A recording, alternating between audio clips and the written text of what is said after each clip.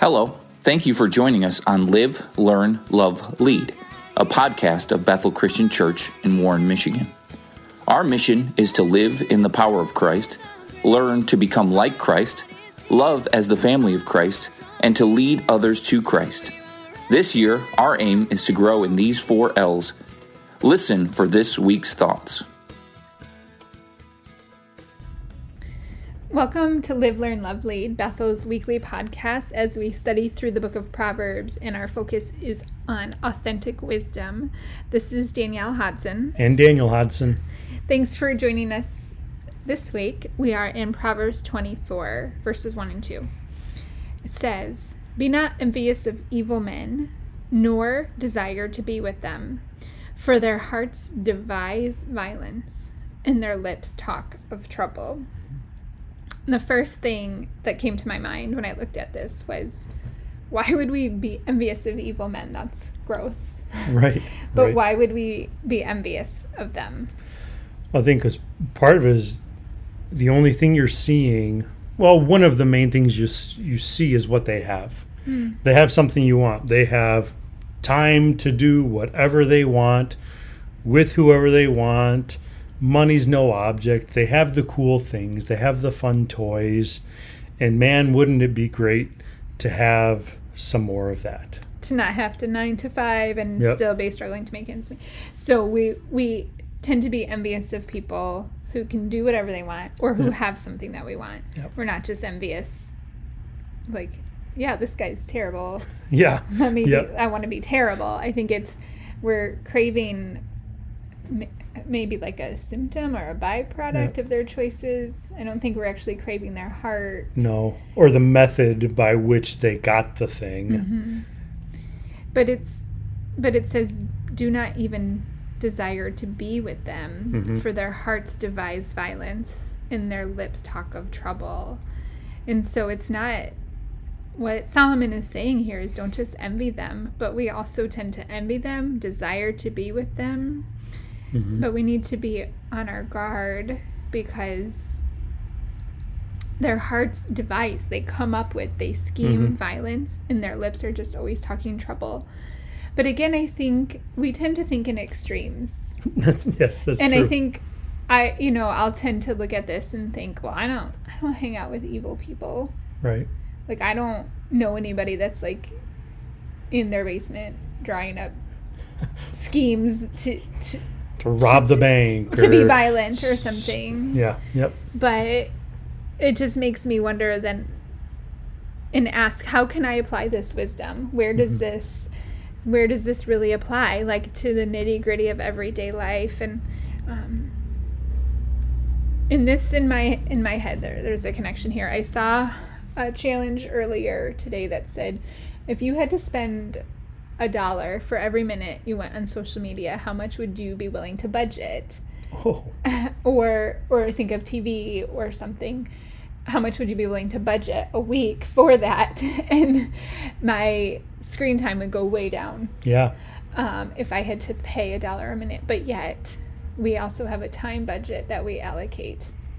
And so don't let me lose you. Stay with me. But we spend how much of our attention and our time budget, but also our attention budget, do we spend on things that are not good?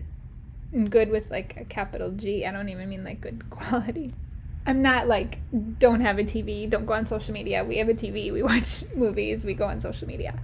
But I'm just saying how much of who we spend time with on there and the stories we spend time with and the heroes that we look at, how much of that is putting dreams in us of envy, of desiring the things that are not what God wants, of violence and trouble. Yeah.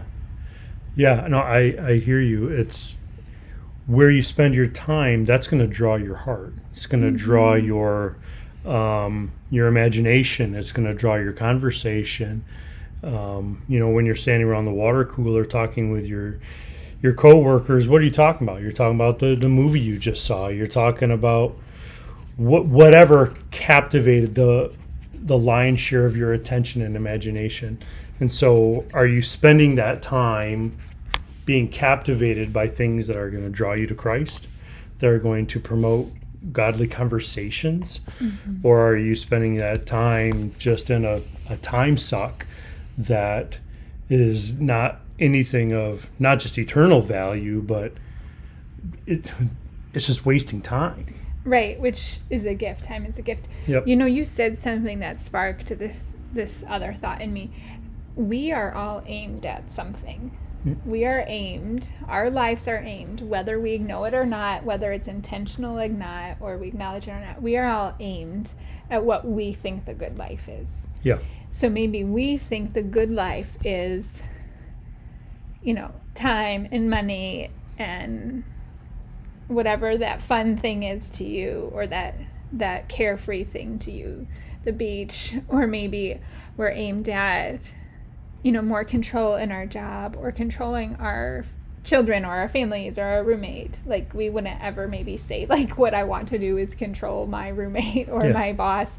But yeah, that's what kind of consumes us. And so if we think something that we're aimed at is what we see the wicked having, and that's what we desire, that's, I think, where we become envious. And so I think a big question for us is, what do you actually think is the good life? Take a minute and examine and think, like, do you think the good life is being carefree, not having so much worry, not having so much stress? I think the Lord doesn't want us to be stressed, but Andrew in church on Sunday this week shared that, Jesus said we will have troubles, but he's with us. Is our aim for peace? I think a lot of people aim for peace, but then how we define that and what that looks like. Right. If our peace is walking with Jesus in the middle of whatever we're walking through, if our aim is money, if our aim is free time, because whatever we're aiming at, that's our whole life trajectory. We sort of gather, you can't see me, but I'm pointing towards something. We gather all the things that we do and all the things that we are and all the things we have our children do. We aim it towards that and walk this journey, whether we realize it or not. And so maybe let's just, like, Lord, help us to see what we're aiming at as the good life. And then help us to have wisdom in that. Yeah. And the next verse, actually, it's not like today's reading, it's tomorrow's, but it's so good. Proverbs 3:24, 3 and 4. By wisdom a house is built, by understanding it is established, by knowledge its rooms are filled with precious and pleasant riches. And so Solomon here is contrasting again with the evil thinking of just violence and desire and trouble. He's saying wisdom and understanding and knowledge is what brings us treasures and fills our life. And when we have wisdom, true wisdom from the Lord, will be aimed at what God's purposes are. Right. I think he's really trying to draw attention to, like you were sharing about aim. In the first part, he says, "Do not be envious of evil men, or desire to be with them, for their hearts are devise violence. And their lips talk about trouble." He's not saying even the things that those evil men have or don't have is the problem. Right. It's their heart and their lips. Yeah. And then contrasting with verses 3 and 4, by wisdom is the aim. By wisdom the house is built. Yeah, and like kind of the fountain. By understanding it, out of the evil heart and evil lips comes violence and trouble. But out of the one that is seeking wisdom and understanding comes a functional house and knowledge. House. And you get it's filled with beauty and filled with the riches of that wise life. And so when you aim at the right thing, you end up with the right things. That's really good. Thanks for pointing that out. And yeah, I think too, with the first couple of verses, right, we're aiming at the stuff. Yep. Whatever the stuff is. And in the second set of verses here, our starting place is not things that we want, but our starting place is sort of submission before the Lord and his wisdom, getting understanding from him and knowledge of what he says and what he wants us to be. Right. That's really good. Thanks for pointing that out. Let's pray and ask the Lord to help us. Yes. God, we thank you that you are the author of wisdom. You are author of understanding, and it's by your Spirit that we can not just seek those out, but gain them. We can gain a deeper wisdom and deeper understanding of who you are and who we are in you, and how through you we can live a full, abundant life. God, we don't have to seek the things. We just have to seek you. And it's through you we are fulfilled, and that we can point people to you. We don't have to point them to the stuff. We can point them to you because you're the fulfiller. And we thank you for that. Be with us throughout our week, and we thank you that you lead us and guide us in all things. Amen. Amen. Thank you for joining us today. For more information, visit us at bethelchristian-mi.org or find us on social media. To stay updated on upcoming episodes, please consider subscribing to the podcast. We pray you will be empowered to live, learn, love, and lead in the power and love of Christ.